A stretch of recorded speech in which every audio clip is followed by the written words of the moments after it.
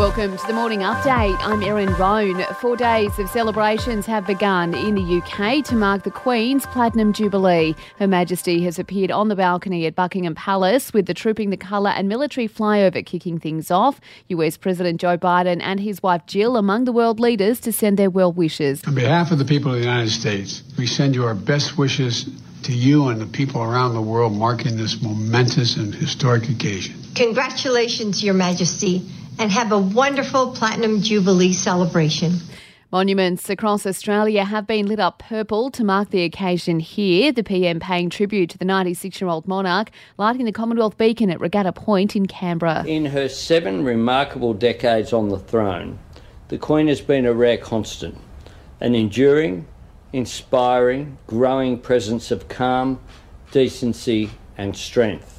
The Queen has pulled out of a church service at St Paul's Cathedral, though, with Buckingham Palace confirming she's feeling some discomfort. Prince Andrew will also miss it after coming down with COVID.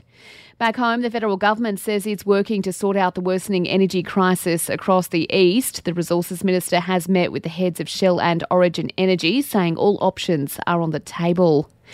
A 3-year-old boy has been left fighting for life after a hit and run in Melbourne's west. He was struck by a red sedan in Sunshine North. Police are appealing for the driver to come forward. The driver of that car, that if they realise now, if they didn't realise at the time that they have hit a child, that the best thing that they can do is to come forward and help us with our investigation. Police in Sydney are investigating a house fire that's left 2 people dead. A crime scene has been established with investigations into the cause underway.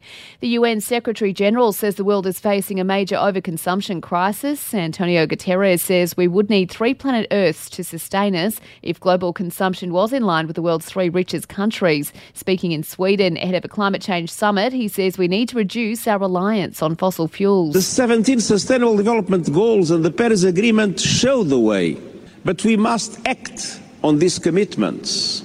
Otherwise, they are nothing but hot air. And former Hollywood producer Harvey Weinstein has lost an appeal against his 2020 sexual assault conviction. He is serving a 23-year sentence. To Sport is brought to you by Ladbrokes Mates Mode, the better way to chat, share and bet together. T's and C's apply. And gamble responsibly. Call 1-800-858-858. World number 1 Iga Swiatek will take on 18-year-old Coco Gauff in the women's final of the French Open. The AFL has issued an apology to the Swans' Buddy Franklin for comments made during his tribunal hearing. The league's counsel accusing him of a cowardly act in striking. And the round has kicked off in the NRL with the Cowboys smashing the Titans 32-6. For even more sports news, make sure you check out the Sports Update. You'll find it wherever you're listening to this show.